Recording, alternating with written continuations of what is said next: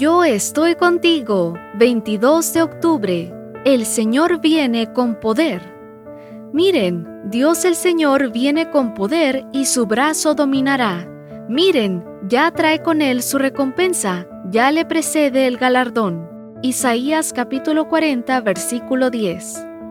Los adventistas del séptimo día somos los hijos de un grupo de hombres y mujeres que esperaban la segunda venida de Cristo el 22 de octubre de 1844. Como sabemos, el Señor no vino y la fe de muchos fue zarandeada. Leonard Hastings fue uno de los que tuvo que vivir en carne propia la experiencia del chasco de 1844. Hastings era un granjero que residía en New Ipswich, New Hampshire. Tras aceptar el mensaje adventista, Hastings se dedicó por completo a la predicación de la palabra.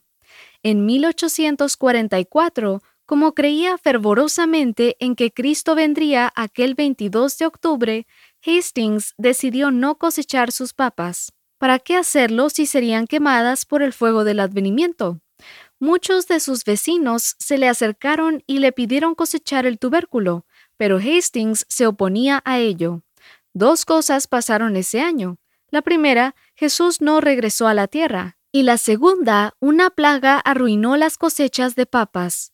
Como las papas de Hastings habían permanecido bajo la tierra, no se vieron afectadas por la plaga.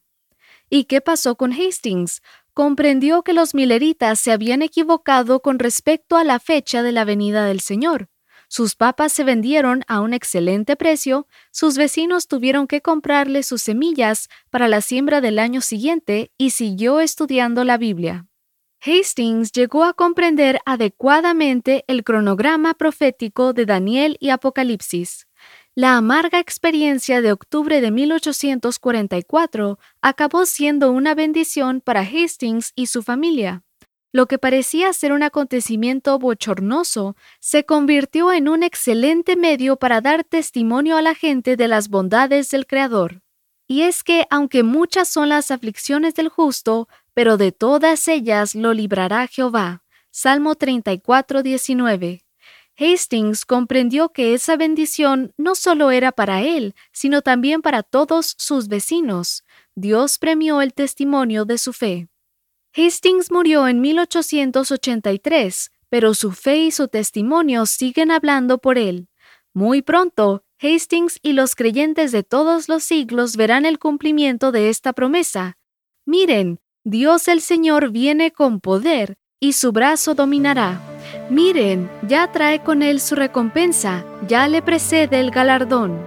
Ese día concluirán todos nuestros chascos.